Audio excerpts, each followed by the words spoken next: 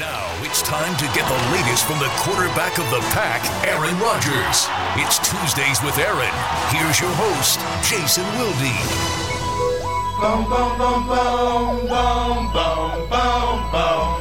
It is the Aaron Rodgers Show. Tuesdays with Aaron.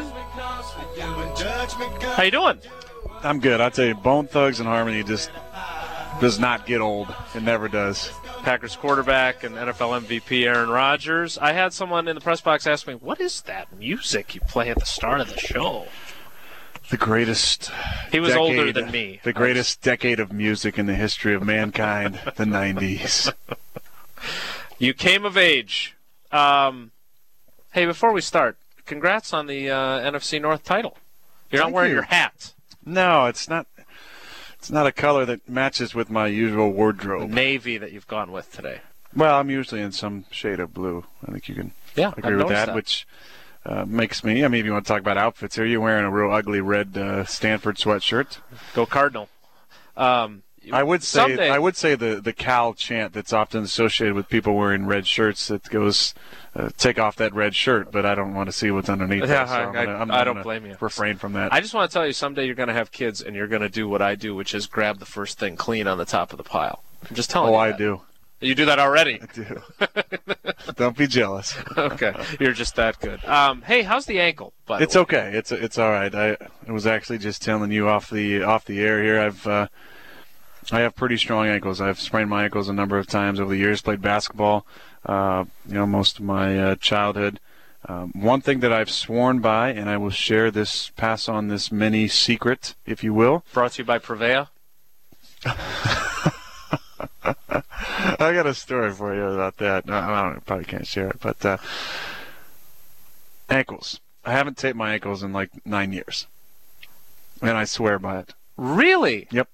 I thought that was like standard operating procedure for every professional I firmly athlete. believe, and I've had a knee injury for the last 13 years of my, well, not injury, but I hurt my knee like 13 years ago. How old am I? Now, 14 maybe. Ooh, wow. You're getting up there, bud. Yeah, 14 years ago. And I believe that when you tape the ankle joint, that the pressure goes up your leg to the next joint. So the knee obviously undertakes more of the pounding when you lock up that ankle joint. And I've not worn tape on my ankles my entire NFL career, and I believe that helps you strengthen those ankles. And so when you do have a twist like the one I had, which was pretty significant in the game, here I am a couple of days later, and there's no doubt I'll play Sunday. Do you do extra special exercises to strengthen your ankles? Yeah, I do a lot of proprioception exercises. What does that mean? Well, it's mostly working on the balance and the how your foot reacts with an unstable surface, and teaching your brain to be able to balance and use the balancing muscles in your ankles and shin and calf, and do a lot of those in the off season. And so you're standing on top of one of those like Swiss balls or something? Not a Swiss ball, but maybe one of the half. The half thing. That's what I meant. Yeah. Thank you. You knew what I meant. Yeah, the half bubble there. But yeah, and you do some stuff with your both feet, one foot, eyes open, eyes closed, that kind of stuff. I feel like that strengthens your ankle, and then the not taping, I think, has really helped me. And then you do your posture stuff. Do my posture stuff, yeah I do. The NFC North title, which we mentioned, I know you have more work to do, obviously, but reflect on that. I mean, considering where you were and considering where this season could have gone, I know Mike McCarthy said, I'm not a drama queen, we got more work to do, but I do think it's an accomplishment. I'm so proud of our guys. I really am. I'm just so proud of the effort they put in, how we stuck together.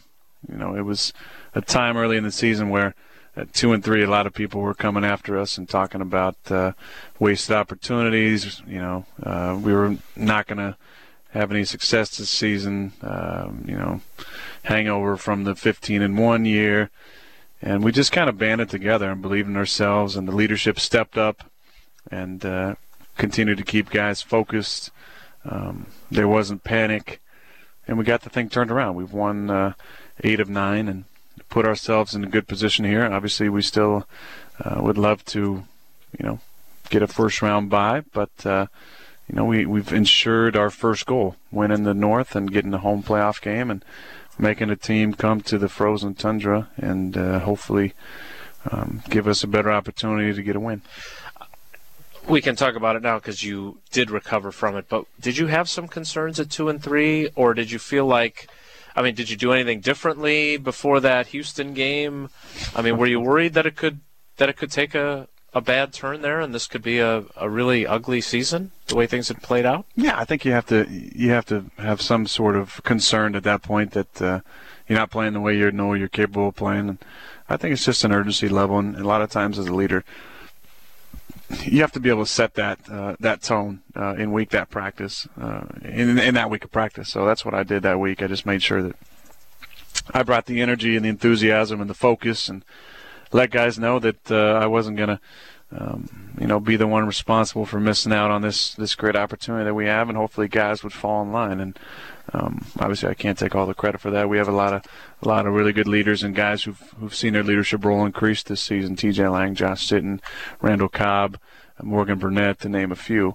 And those guys have played very consistent for us, and it's no surprise that those guys have had really good years and helped us get back on the right track. And we've won some close games, some tough games, and dealt with some adversity, some injuries, and I think we're better people and better players because of it. Speaking of adversity, I saw you do an NFL Network interview yesterday, and the guy said, "Well, you're 11-3," as he was starting the question, and as you often do, I'm glad I'm not the only one who gets corrected.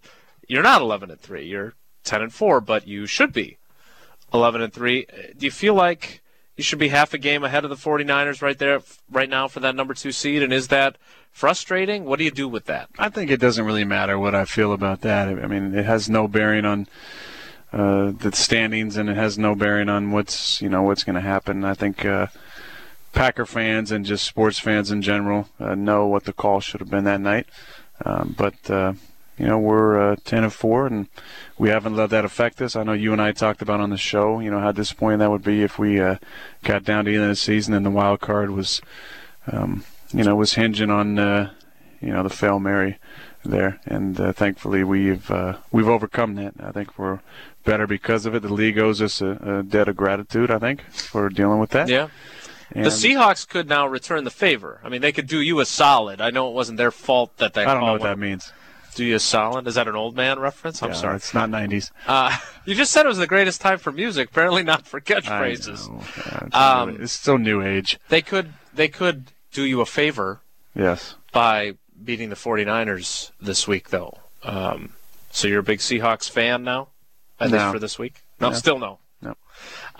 The other thing that happened in the NFL Network interview, you were asked about that punt return, fake play, trick play, and it evoked a fairly pointed response. Were the guys in the locker room talking about that play afterward and the kind of risky nature of it? And what was your concern level with it? Yeah, I think there was something that guys were surprised by. I think we all just felt that at that point that it was a little bit risky at the time. But we've had a couple fake plays this season which have been kind of risky and worked out. That just wasn't one of them.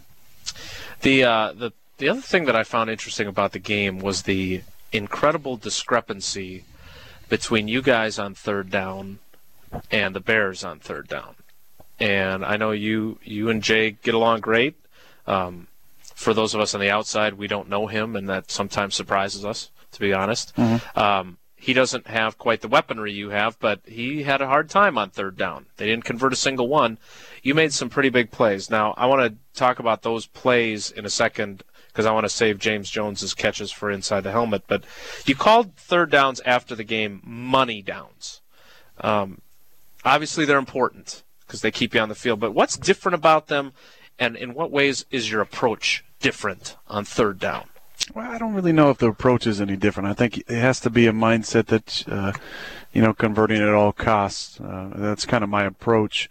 It is the money down. That's where you make your money as a quarterback there and in the red zone, I think, because there are two different types of situational football that really are different than the rest of the game. Third down is a down where the defense probably spends as much time on third down in their preparation as any other part of the game. And they always have a plan for that opponent. And a lot of teams can be very standard on first and second down, meaning not a lot of crazy looks, and then get very exotic on third down with some different types of fronts and guys walking around and pressures and coverages.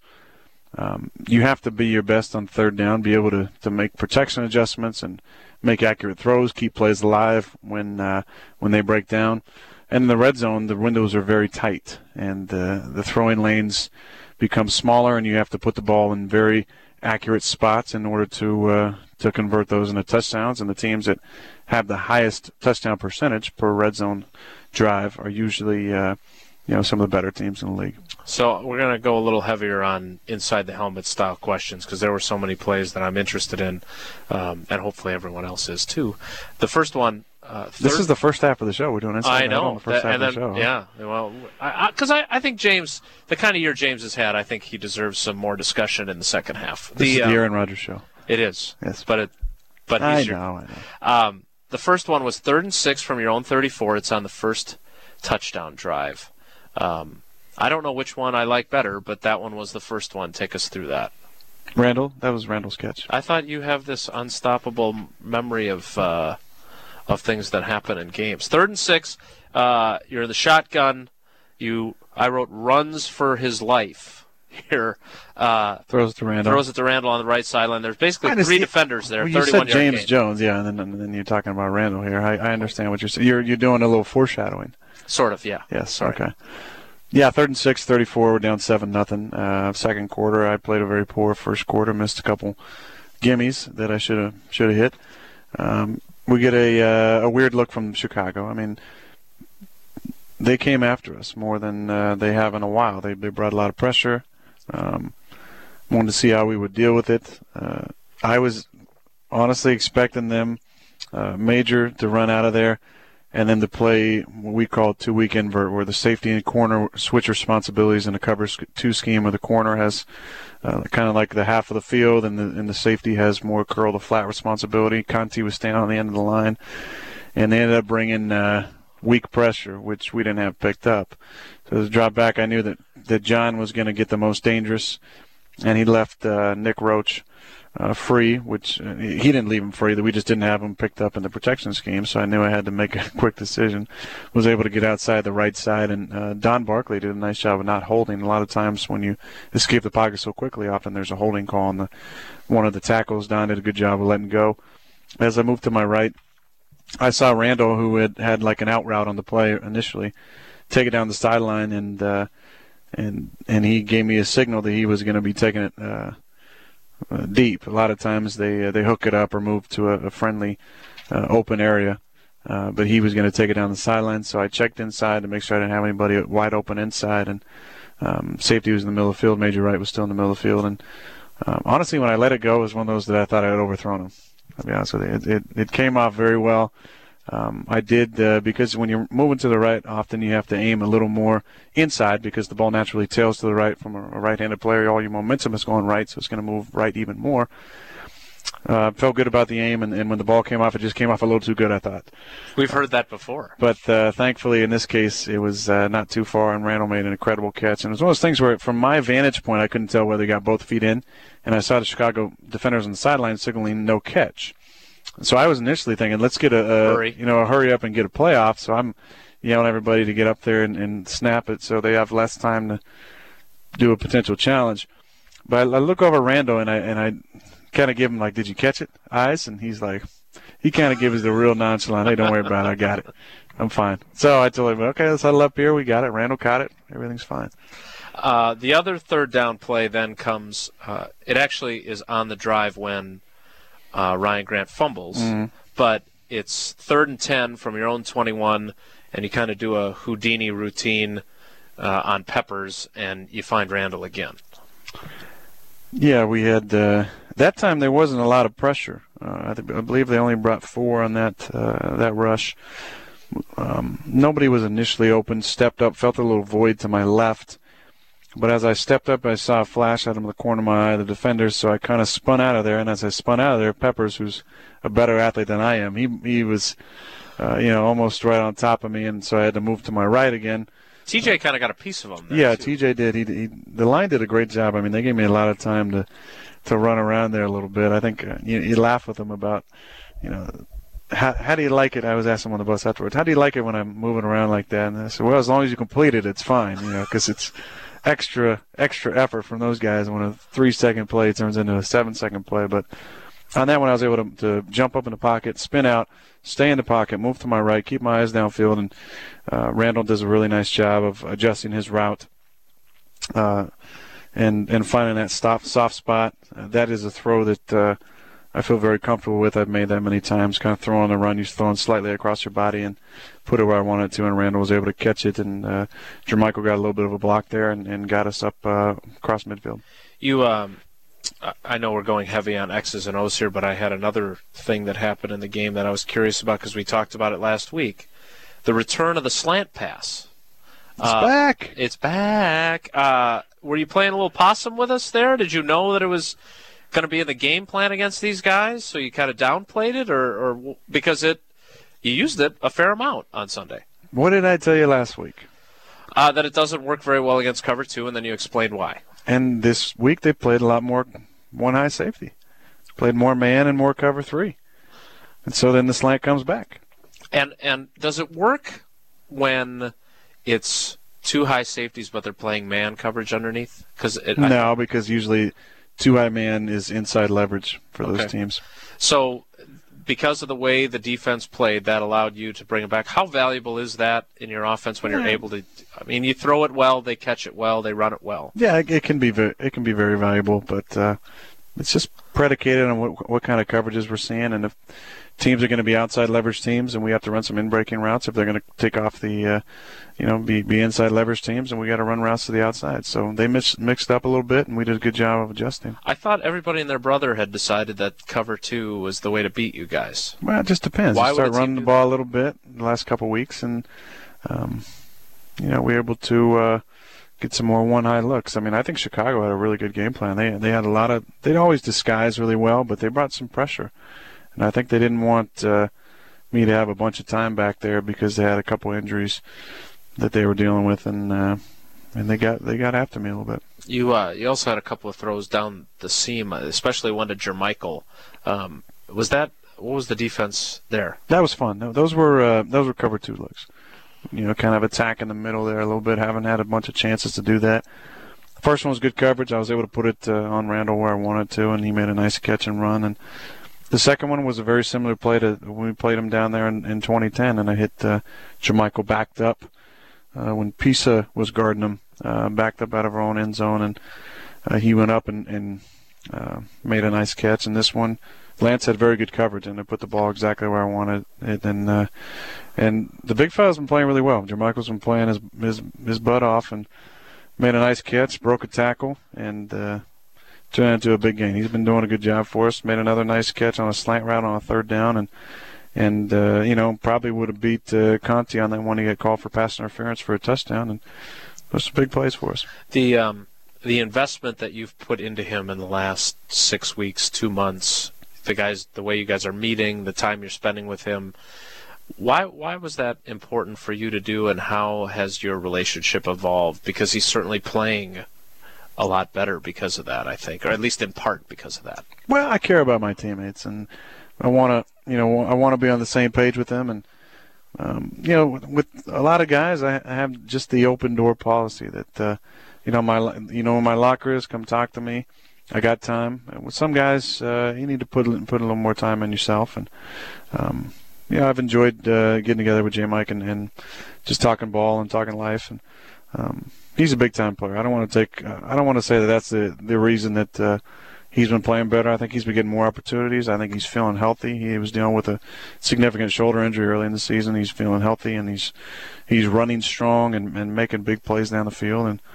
And he's doing the things that we know he's capable of doing. So I'm really proud of him. I think he's been doing a good job, and we're going to need it down the stretch here. Another guy you've been supportive of is obviously James Jones. He went through some tough times, had some drops in 2010. This team stuck with him, brought him back. You were obviously a proponent of that. Just how good does it feel to watch him have the kind of season he's had? The guy's leading the league in touchdown catches. Who would have thought? Who would have thought? Maybe you. Maybe me. I'm real proud of James. I really am. I think he's done a great job. His approach is excellent. The preparation that he puts in, the way he practices now.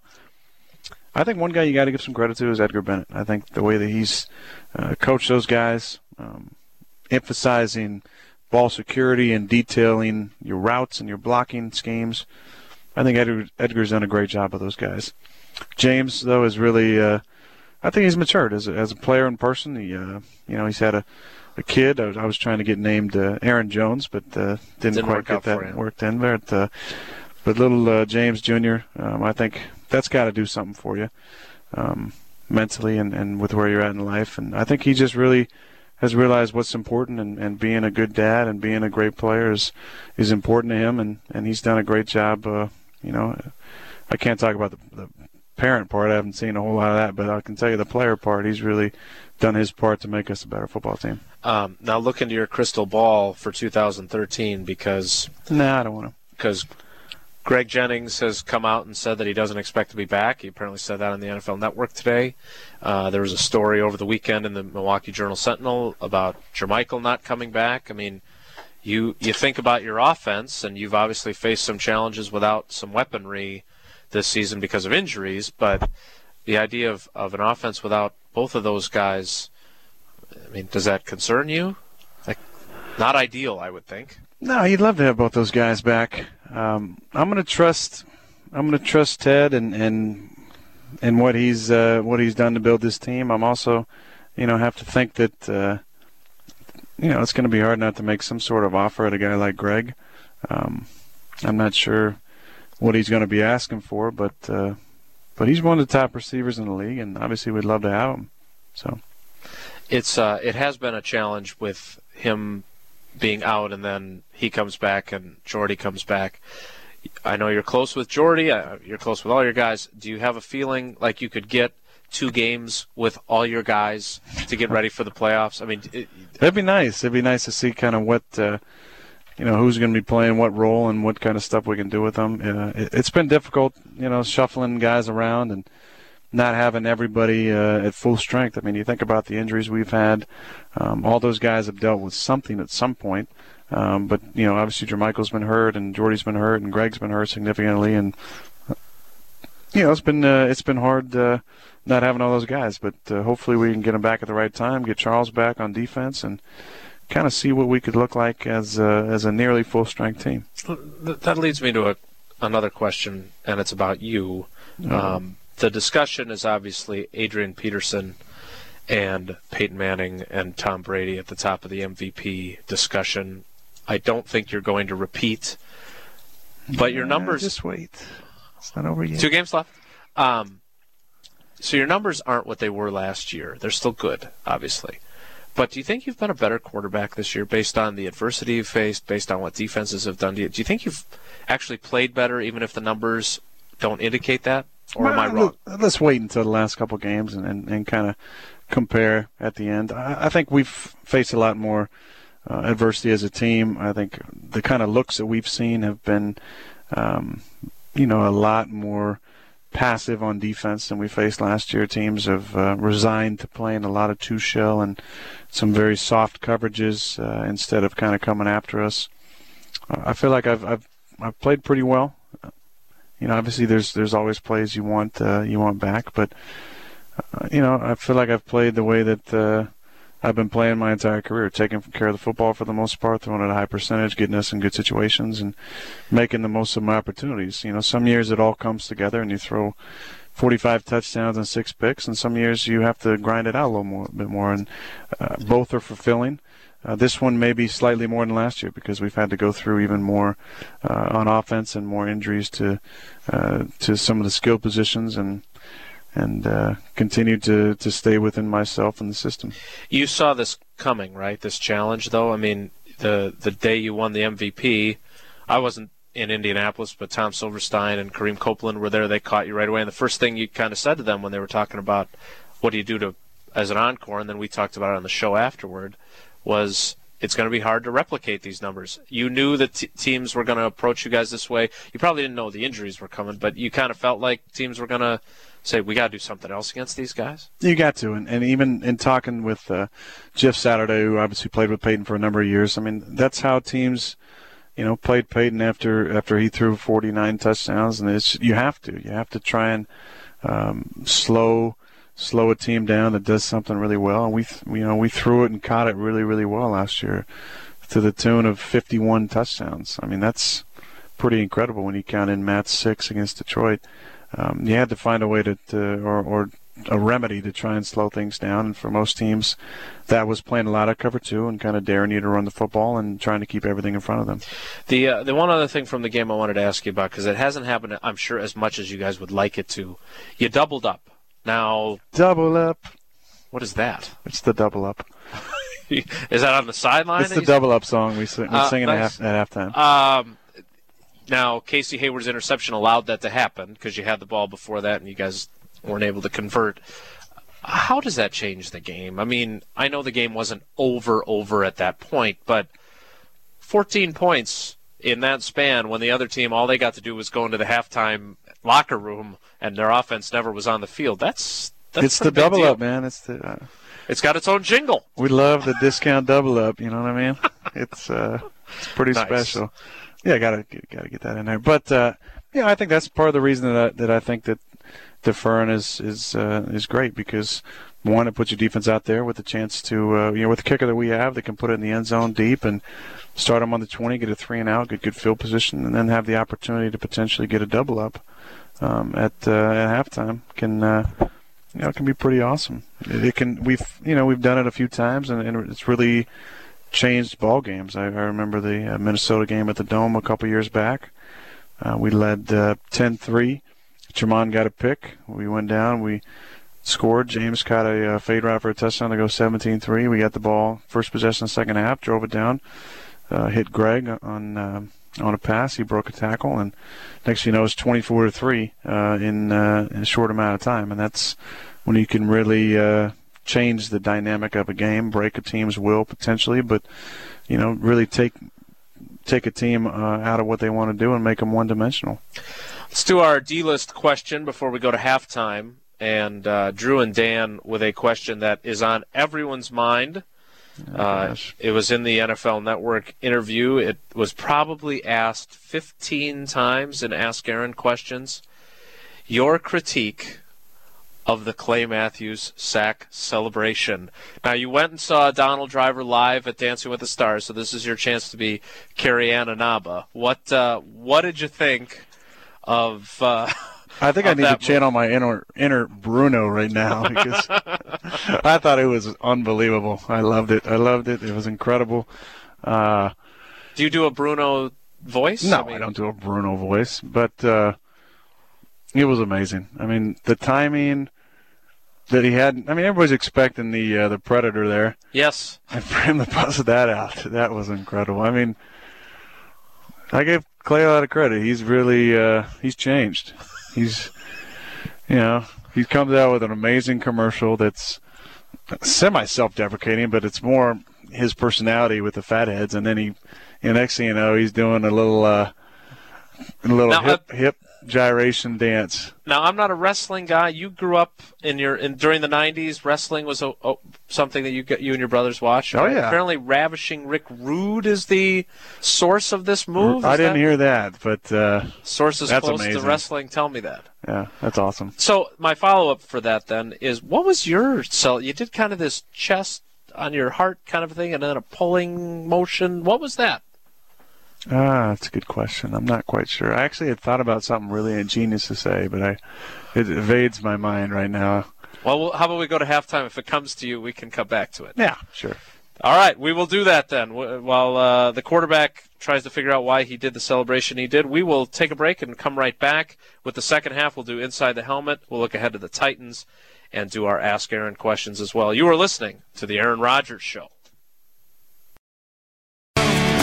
Pearl Jam bringing us back for the second half of the Aaron Rodgers Show. Tuesdays with Aaron. You are one heck of a air guitarist. How's the real guitar going? Good. I've been playing actually a lot more. You would You would know if you felt my the end of my fingertips here. You can always tell someone. I'll take your plays word guitar. for it. Yeah. I don't want you to touch my fingernails, or tips. But yeah, what's in the repertoire? Funny story that you just told me, that you just made me think of. Somebody asked me one time what instruments I play, and I said I'm a big time air drummist. And they said, "Wow, I've always wanted to play one of those." I said, "Yeah, I'm the best." Yeah. They didn't get Did you do lessons? It was way over their head. Yeah. What have I been playing lately? I've been playing. Well, I love County Crows. Adam Duritz and I are buddies, and got to meet him in college, and I love his music. So I've been playing a lot of his stuff.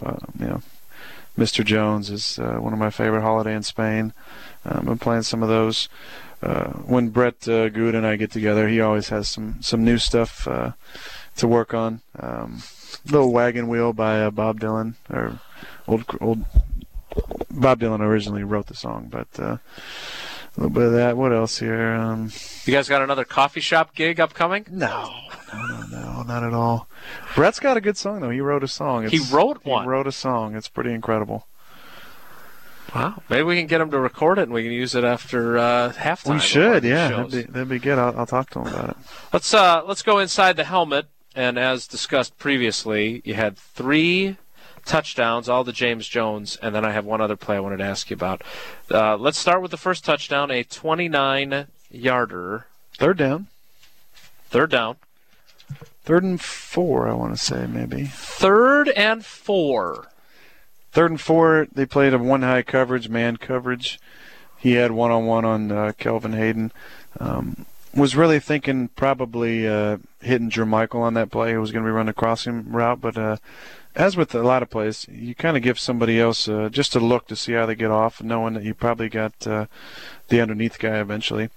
And so as I glanced out the corner of my eye to James, I saw him get a good release and held the safety in the middle of the field and was able to put a good throw out there. James just had a conversion fade down the sideline. And what does that mean, conversion fade? Well, it was a shorter route that sometimes converts depending on what the coverage is. And we made a little eye contact signal, and he had so he had a fade route on that one and got off good. Used his hands to kind of avoid the press attempt, the jam attempt by Hayden, and got enough separation to give me a chance to put a decent throw on him, and did a nice job picking his feet up and getting in the end zone.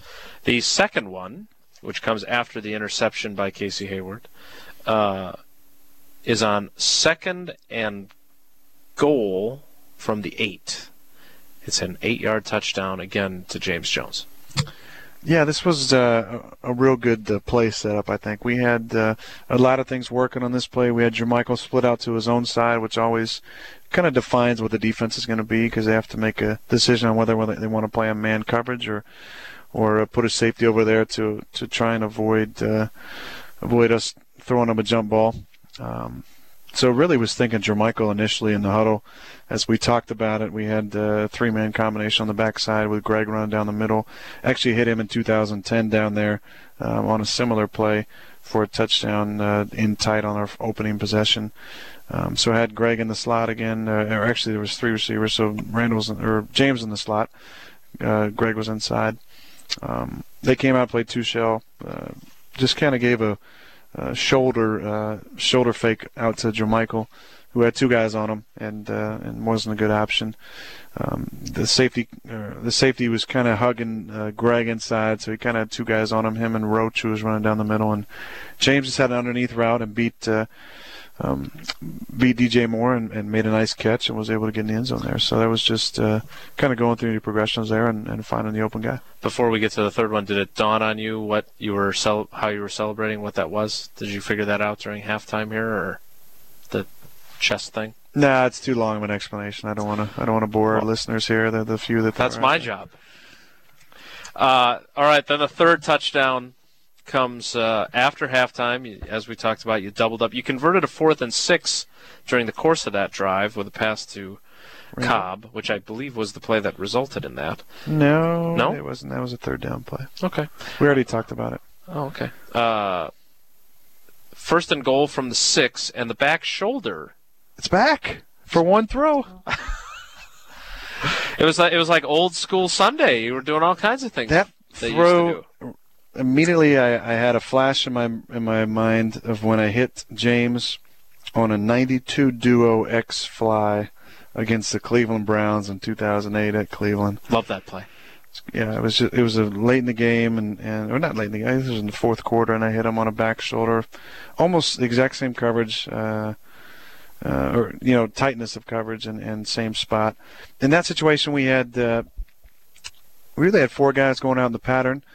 Was not thinking James, was just going to give him a look, and usually you kind of pump over that way to open up things on the backside, which if you watch the film, Tom Crabtree looked like they kind of lost him. Two guys ran with Jermichael down the middle, and Tom was coming wide open on the backside. But in practice, I was only given the vertical route over there that James is running, kind of one little hop back from center. But I gave a hop back, and Peanut didn't turn his head. I thought he would put his hands on James and maybe get his head back and look inside. He didn't, so I gave him a second hop and another chance to turn his head inside, because the last thing I want to do is throw an interception on the goal line there. And I pulled the trigger and put it in a good spot and was able to get a touchdown there against a really good defender and a savvy one. I was surprised he didn't turn his head back, but for whatever reason, we were able to fit that ball in there tight, and James did a good job of kind of holding his hands to the last minute and putting him out there and bringing it in. Off topic, somebody asked me last week how many pick sixes you've thrown, and I think it's one. What do you remember? What it was? Tampa, I believe that was it. Did you throw any in college or anything? No. Is that? It's a no. Yeah, I mean that's a huge momentum turning play. What kinds of things can you do to avoid those? Because hustle and make a tackle, turn them back inside. A Ginge-like tackle like he had on the punt. That was awesome.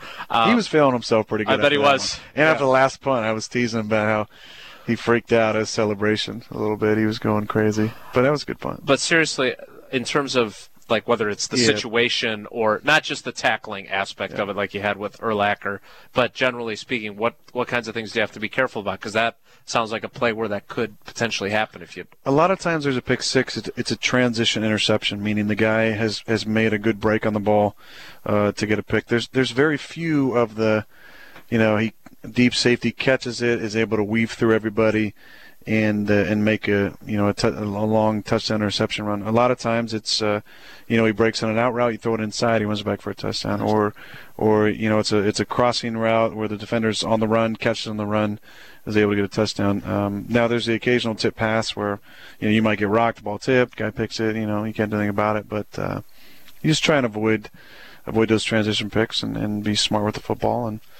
for the most part, I've done that the majority of my career. So the ones like Charlie Peppers in San Diego are rare. Those are rare. Okay. Yeah, those take some offensive guys not hustling as much, and some defensive guys making some good blocks. The final play from inside the helmet that I wanted to ask you about, McCarthy told me that I should ask you about it on the show because I asked him about it and I didn't get really a straight answer. Now I did get a straight answer from Tom Clements about it. The hit that you took from Peppers. Tom said that you have to recognize that that's coming. Is that Tom said that? He did. My old partner Tom, man, getting after me a little bit. He's exactly right. Tom's exactly really right. Yeah. All right. So take us through that play because both from what you or the offense sees there, because it sounds like the Bears did something you weren't expecting and probably made a mistake, and it had to work out for him. Oh yeah, Jermichael was wide open. He was jumping up and down. Yeah, wanting the ball there. Sorry, J. Mike, I didn't see it. I come up there and I said, there is no way in God's green earth that this guy is going to come, because they had 7 guys up there. Now, which guy? Well, the guy to the tight end side there. Okay, so Major, right? The safety. No, Major was on the backside, I believe. Okay. I think it was Conti who was up there. Okay. We're in a protection where if all 7 of those guys come, we got 6 blockers, so we can't pick it up, which I obviously know that. But I'm thinking to myself, this guy on the strong side has got to be guarding Jermichael, because the only other safety is on the backside of the formation, and there is no way they're going to run this empty pressure. But sure enough, they ran the empty pressure. So there's sometimes when you've done so many reps in a game and seen so many different looks that you just forget to do the most basic elementary thing, to check you're hot. if I check my hot, I hit Jermichael, it's first down. Without the roughing the passer, probably don't have to take that big shot from Pep. But instead, I dropped back, and right as I felt the crowd and a guy bearing down on me, I knew right away I should have checked my hot.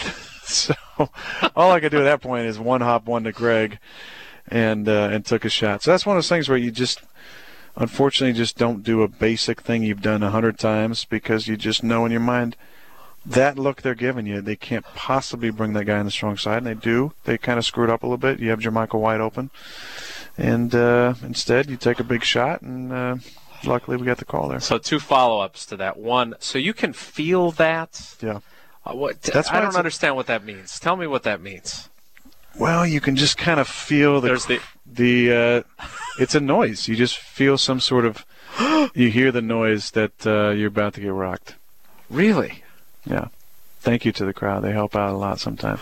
And then sometimes you get the occasional lookout block from your lineman. That was not the case. Marshall did exactly what he was supposed to be doing. He squeezed on the most dangerous, and I had Jermichael jumping up and down right there for a first down. I didn't do the basic thing, looking at the hot, and paid the price on my body. How did you feel after that hit? I honestly didn't feel bad at all. Really? Yeah. He got me in a spot. The head that wasn't too bad. Now you've seen the play since. Yeah. Yeah, it is a penalty.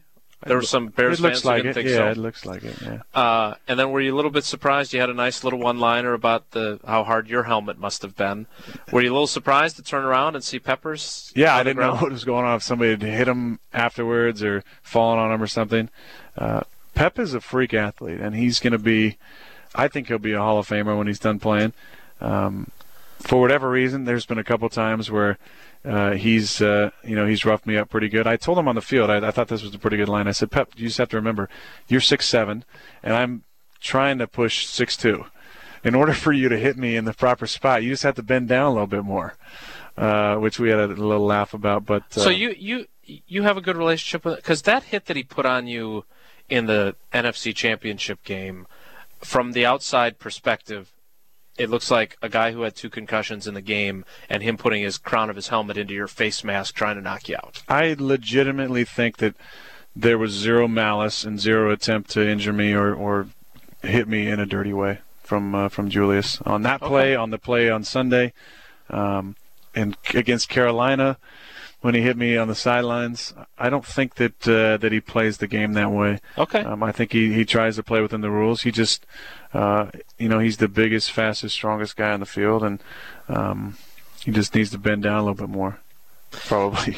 Yeah. Well, he played basketball, didn't he, at Carolina for a while? I don't know if he could block my hook shot. I got a nice little jump hook. It's almost unblockable. Yeah. Okay.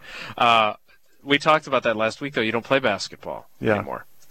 Horse. Yeah. Well, let's look ahead to the Titans this week. An uncommon opponent, as you like to say. You mentioned earlier in the show that you watched Monday Night Football. I think we've talked about this before. When your upcoming opponent is on Monday Night Football, it's nice. Do you watch? I mean, you seriously watch it not for entertainment purposes, but to try and pick things out? I watch it for entertainment purposes. Sometimes when you watch it on film, you don't get the first and last name when you're watching the opponent. You might not have a familiarity with those guys, so you get the full bio and get to hear about them. And they were talking about number 55 a bunch last night, and his story, and obviously Griffin had a couple picks last night. I can't say it was the most entertaining game I've watched in a while, but good win for the Titans and their coaching staff and their players. Chris Johnson is still one of the fastest players in the league. I mean, that run was more about him just being a better athlete than everybody on the field. He got some good blocking and made the proper cut, and he's a dynamic running back. He really is. So their defense looks like they can really get after you with a lot of different types of fronts and pressures, and they definitely brought 5, 6, 7 guys multiple times last night. So it'll be interesting to see kind of what their plan is coming in against us. A little breaking news out of New York. Mark Sanchez has in fact been benched. McElroy, not Tebow will start for the Jets. So a little bit of that for our Jets fans who don't get nearly enough media coverage. Do you like the fact? I kid, but you've mentioned this before. Do you kind of like the fact that the teams like the Jets and there's a lot of teams that get a lot more attention than you guys. Do you really think that you guys are better off when you're under the radar, as you like to call it? Without a doubt. I think it's not something that we need. We're fortunate to play in a smaller market and not have an owner. We're just we like to take on the persona of our our friends that live here. Just be a blue collar team, kind of fly on the radar. That's how we like to do it. Now, obviously, it's hard to when you're winning a lot of games, but or when you're on TV for commercials like some of us have. But I think we're fortunate to play in an area that really is a great place to live and raise a family and has some great Midwest values, and we like to focus here in Green Bay about the team and not about individual players or anything like that. Well, let's get to our Ask Aaron questions and then get you out of here. Your opportunity to ask Aaron a question, you can do it via Twitter with the hashtag Ask Aaron, or you can email me. There was a few of those this week. The first one comes from Bridget. I got a kick out of this. She said, unfortunately, I celebrated Aaron Rodgers Day by hitting a cow on the highway on the drive home from work and totaling my car. Wow. Yeah, a cow. She says, I've also hit a deer and have had near misses with a bear and a wolf in northern Wisconsin. I don't know where Bridget is doing her driving, but it's dangerous. Have you ever hit an animal when you're driving, or have you had any animals dart out in front of you, whether it's in Northern California or during your drives to and from Milwaukee, whatever it might be? Yeah, I've had a couple interesting drives. One in particular, it was probably 2 or 3 years ago. We had a real bad. It was actually blizzard conditions. With the snowfall over a 24-hour period and the visibility. And I was driving home, and literally the visibility was probably 200 feet. And in that 200 feet, I saw a deer about in the middle of the street and a deer on the side of the road, but barely on the side of the road. And I couldn't swerve at all. I just had to go dead straight. I was going about 45 miles an hour, and 200 feet when you're going 45 miles an hour is not much. Right. And I just stayed straight and just hoped they didn't move, and I went right through them, thankfully. But I mean, I've hit a bunch of, probably possums and squirrels, unfortunately, and hopefully no raccoons. But why hopefully no raccoons? I like raccoons. You're a raccoon guy? I'm kind of a raccoon guy. Is that an issue in Northern California? I mean, is there where you live or where you grew up? Northern California, yeah. There's a lot of animals. I'm guessing there's not quite as many. Not many cows that kind of get out, but probably not. Yeah. You did something interesting when you were filming the stuff that you did with Associated Bank. And I had a flashback to that with Eric's question. He says, what is your mental process for making pre-snap reads? Do you have a particular method of how you scan the field? How much of that method is predicated on the defense that you're playing? For example, when you play a team like the 49ers, do you begin your read with where Aldon Smith is lined up, or do you work from the secondary forward? You went through all the decisions that you go through pre-snap. It was one of the more fascinating things I've seen you do. I guess I'm kind of asking you to replicate that. I've done it like twice this week already. In the last calendar week. Really? Not for me, though. I know. Or not for us. I'm sorry. It's not about. There's a lot that goes into it. There's a lot. I mean, I've said, I'll just kind of summarize. When I break the huddle, I want to be thinking about the adjustments I need to make, not the play. That's why you need to become an expert of your offense first. That's probably a quarterback's number one task. Learn the offense in and out so where it becomes second nature. So once I'm breaking the huddle, I'm immediately thinking about protection, what kind of adjustments I can make, what kind of look would give us some issues, and then go right into what I think I'm going to see. That paired with I like to see something kind of in my mind's eye, if you will, visualize either the play that was called, the rep that we had that we can practice, or something I saw on film, or something I was daydreaming about when that play got called. just so I have some sort of positive picture in my mind or something I want to learn from. As I'm breaking the huddle, that all happens in a matter of probably about a second and a half. When I get close to the line, there's different things that I look for. Obviously, the first thing that I like to do is make sure everybody's in the right vicinity of where they're supposed to be lined up. Make sure we got 7 on line of scrimmage.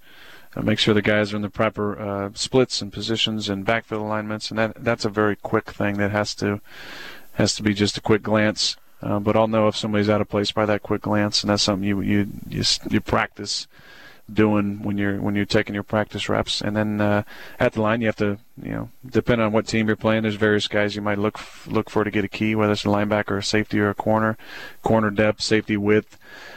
Some teams talk more than other teams, give signals potentially. Defensive line can often tell you what kind of defensive alignment to expect from the secondary, what kind of role you're going to get, what kind of coverage, 1 high, 2 high, quarters, combo coverage, man, zone, often, and that all comes from your preparation. And then right before the snap, you want to make sure that you get a quick peek at the play clock and get ready for your at the snap read, which is often one person or 2 people, and then you go into your post snap read and kind of try and make a play from there. I still think that's really interesting. The next question comes from Craig, in wake of the Newtown tragedy. This is the second time he's asked a really interesting question that I know connected with you the first time he did it. He said, a fear of mine for quite a while has been stadium security, and after Friday's tragedy, for me it's really ratcheted up. I attended the game Sunday, and there was little or no security. The man sitting next to me had smuggled in an entire bottle of whiskey, and others had smuggled in cans of beer. These very well could have been a weapon, and it freaks me out a bit. Now, I think they do the wanding at the stadium. Do you feel safe inside stadiums when you play, and are you confident in the security procedures that are in place to keep not only you safe, but the fans? You had mentioned the play in Cincinnati a couple weeks ago. The play was in 2005, but do you worry about that kind of stuff? I think that's a great question, but I think in answering it, you have to know that it's not something that we think about. I really don't. I speak for most of my teammates. I think when I say it's just not something that you think about. Somebody being able to get some sort of weapon inside the stadium or be able to hurt you when you're on the field. Hopefully that will always be the case. That it won't be possible. I can say that I haven't attended as a fan hardly any games. I think I've attended 2 games as a fan. 3 actually now. I attended a game back in 2005, 2 in 2005. I went to a Niner game, and I also went to the Super Bowl that year, and I went to the Super Bowl this past year as a guest analyst on NBC, and then watched the game. I can tell you that security presence at those games, those 3 games, the one in San Francisco and the 2 Super Bowls, I thought was heavy. I thought there was multiple layers. Obviously, the Super Bowl, multiple places to get checked through. I think, in general, the best thing that you can say is that there has to be some sort of policing from the fellow fan, and that's a way to fully try and prevent some of these things. Is that there has to be an awareness, from those fellow fans on what to be alert for and look for anybody doing anything suspicious, and that's going to be the best way. The police are going to do exactly what they can. The security are, but it often takes somebody just being a good citizen and making sure that they're thinking about their fellow person if they see something kind of suspicious. Did you have trouble focusing on work Friday after you heard the news from Newtown? I actually ended up talking to Jeff Saturday about something else in the locker room, and he brought it up to me. He said, I've got 3 kids who'd all be in the school at the same time. I mean, it really struck Jeff hard. I know you guys did the moment of silence before the game. Was that something that was on your mind? I can tell you that from Friday when I heard about it, I had obviously some stuff I got to do Friday with my presentation and whatnot. But I went home and I watched coverage Friday. Most of Saturday we traveled to Chicago. I didn't really leave the Weston. I was wanting to catch up on some sleep, but I had the news on the entire time, and I was just trying to process it really personally. I mean, don't have any kids. I love spending time with kids and got to know a bunch through the MAC Fund, obviously, and a lot of my friends have kids that age. Some of our teammates do. Can't imagine what that would be like.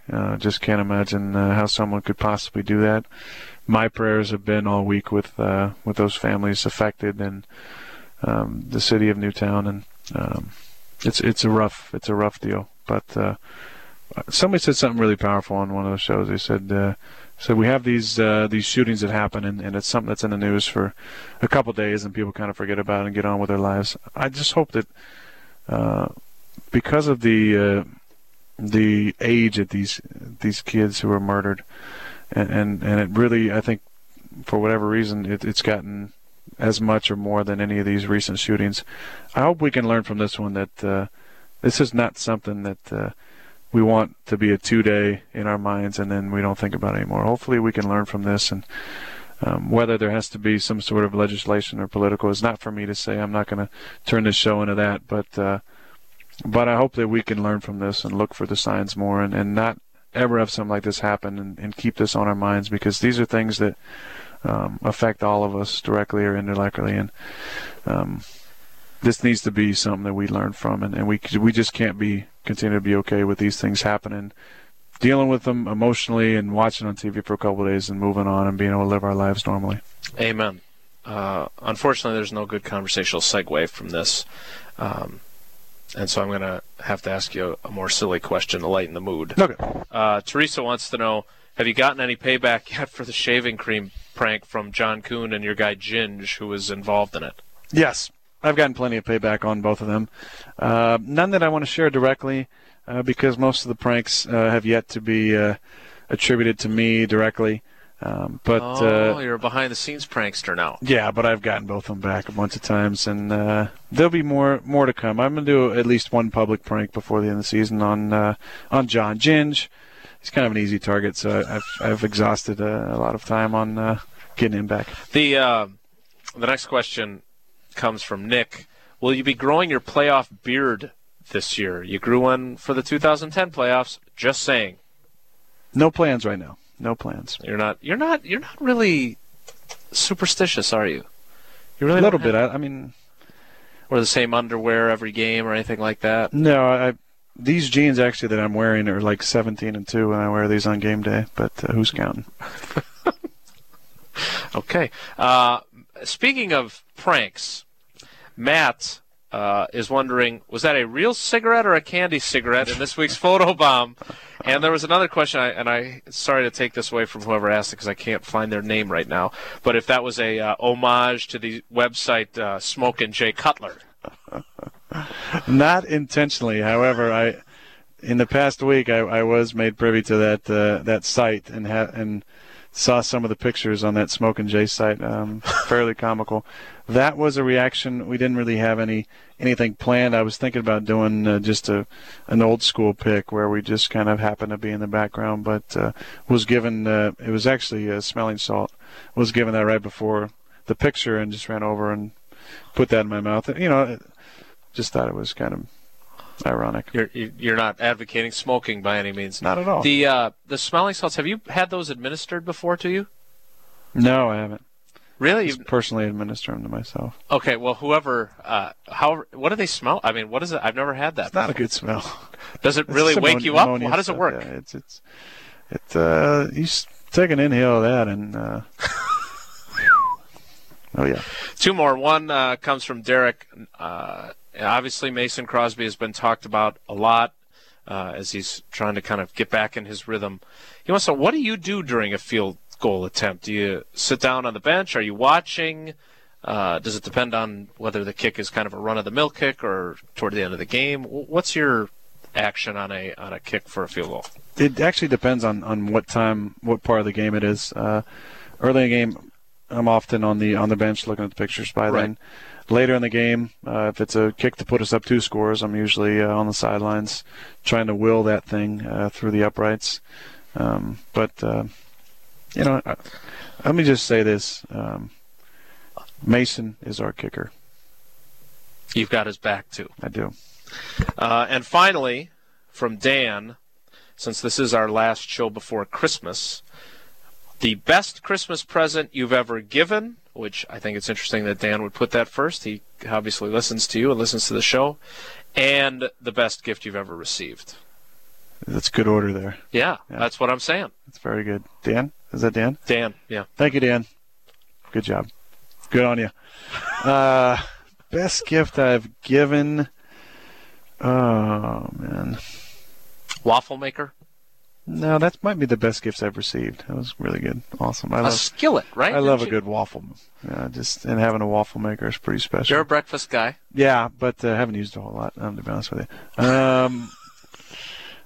I feel like when I gave my folks the land that they built their house on, that was kind of the gift that kept on giving, and so it's kind of like a Christmas birthday thing. When did you do that? I bought the land back in 2007. We started building the house. Okay. And when was the house completed? 08. And that was the best gift I've ever. That's pretty cool. Ever given. So well, I'm gonna say that. In that spirit, I didn't buy any land for you, but our friend Kyle, who you know very well, our mutual friend, got this for you, and it's my job to present it to you.